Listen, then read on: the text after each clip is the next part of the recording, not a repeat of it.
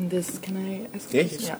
And this maybe binds up very nicely with the next concept that we would like for you to break down a little bit, which is that of the border spectacle.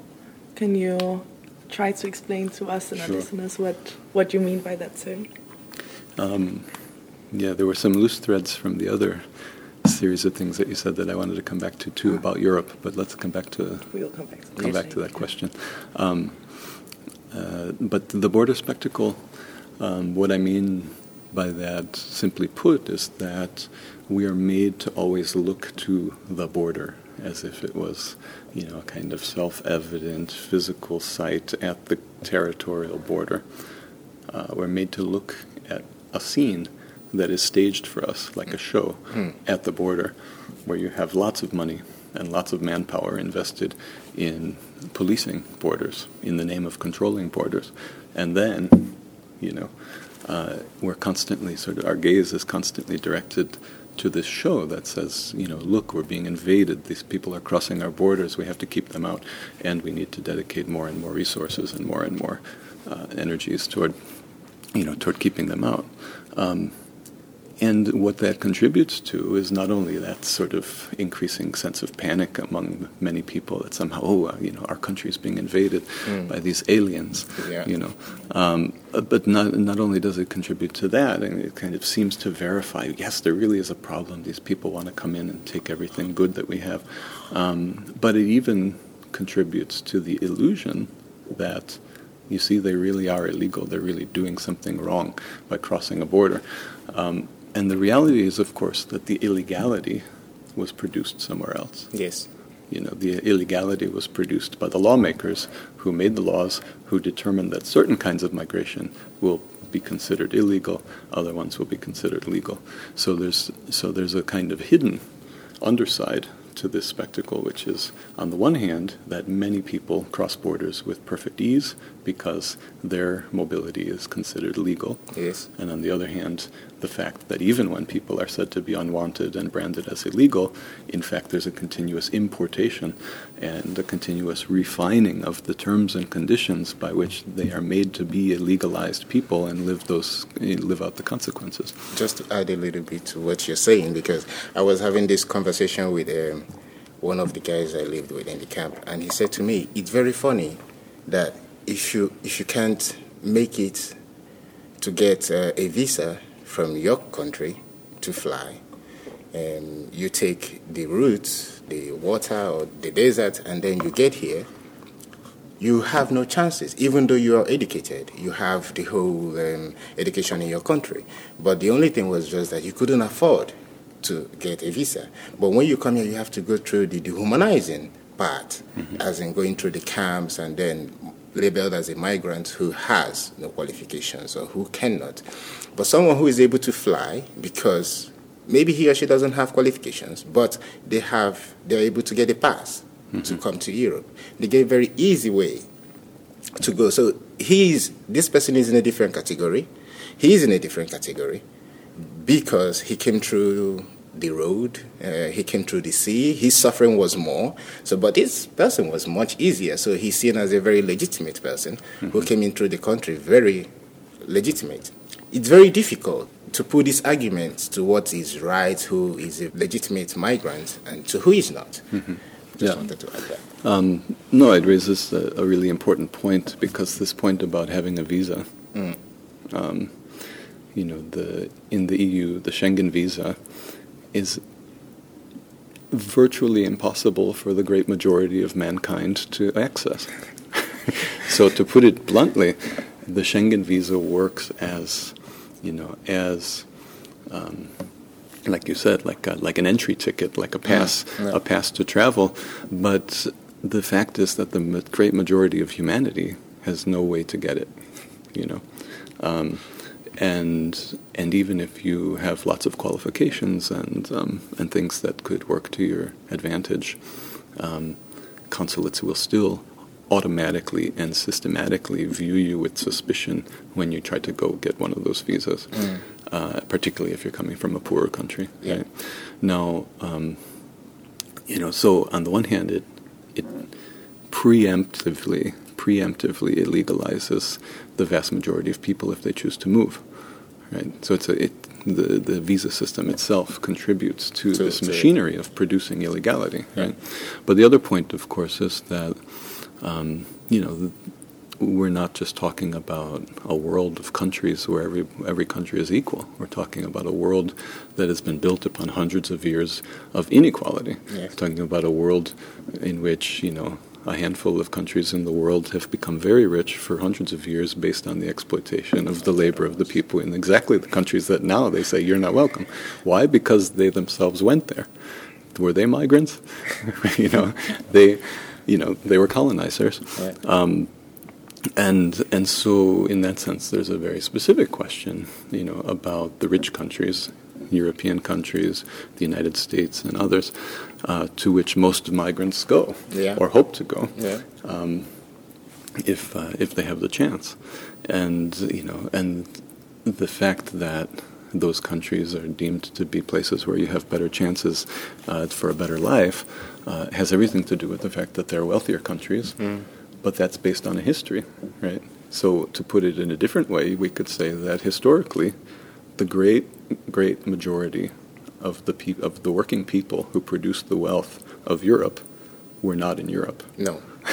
they were in your countries, Well, I give you a very simple example, because these days I see some sort of advertisements. They name the most poor countries, and then they can say, well, you can go there now to invest because it's very good for investments. It's cheap labor. And everybody runs there. And because it's cheap labor, they don't pay taxes. How do they intend to raise these people up? The intention is never to make these people come up in any way, but rather to keep them poor. So that is total exploitation, which you see from all the whole big multinational companies doing it, and they invest in these little countries actually to exploit from them, and then tell us, no, you can come. You have to still remain in your country to keep on doing the shitty job you do. In reality, I never dreamed about being in Europe. I never dreamed about coming to Europe. It just happened. Something brought me here. But now coming to know, after so many years, the policies that your countries, your NATO has up top of my country that cannot, in any way, allow us to succeed. And at the same time, being the one pushing us out. What do you want? I mean, what do Europeans want? It's really what I don't understand. Yeah. And at the same time, they make the argument so blurry, as if it's not people. And we're trying to let them know, okay, even at some point we're asking if the war could be stopped, if all these problems could be stopped, we will go back easily and leave Europe for them. But it becomes a very blurry topic. Yeah. So I want to ask you in a way, how is it possible to try to coordinate so that people can actually understand the fact that these countries they're trying to keep away is a direct exploitation that they're doing. That's why the people are running away. I mean, in a simple terms, if you can. How is it possible that they can understand this? Yeah, I mean, we can say it in simple terms, but there's a lot to say. So there's not a short answer. But again, part of the problem is that for now, roughly 500 years, approximately speaking, it's been precisely on the basis of slavery, colonialism, genocide, and lots of warfare that, we've consolidated the world order that we have today, right? And an interesting fact is that for the biggest part of that time, most of the countries in the world today didn't exist as countries. Instead, you had empires that then swept up within their control big parts of the face of the earth and big parts of humanity. And in that sense, again, we had a very different world order, not too long ago. And it's only as a consequence of developments in the course of the 20th century that we now have come to see the idea of the nation state, the state that is territorially defined and equated with some notion of a nation, which is always a fabrication, always a falsehood. But this notion of a nation state that has become completely the norm, completely universalized on a global scale as the only way for political life to be organized, right? Which means that it's precisely since the end of World War II and since the end of colonialism in the classic sense that we've seen the whole world remade on the model of nation-states with borders, right? And suddenly that means that, people, have been, there's a slogan in the Mexican American civil rights movement in the United States. We didn't cross the border crossed us. But that's true. And that's exactly what's happened to the whole of humanity. Everywhere in the world, we've been crossed by borders. And that's really the product of a very recent history, right? So, but then from that point of view, you've also got the inequality among different states and different borders because the border that's been drawn around Europe, this new Europe, so-called new Europe, in the last 20, 25 years, is effectively a color line. Yeah. It's effectively a kind of apartheid system reinstated on the scale of the globe, redefining the relationship of the European countries to the places that were formerly colonized by them, in a way that says that the vast majority of people from those places are somehow unwelcome and unwanted, and it's as if somehow history has been erased. We're sort of being invited to sort of forget the hundreds of years of interconnection and involvement and mutual implication. Yeah, the relationship between Europe and all these places. Right. So again, the one fact is that capitalism operates on a global scale. The exploitation of labor and the investment of money, operates with very few borders.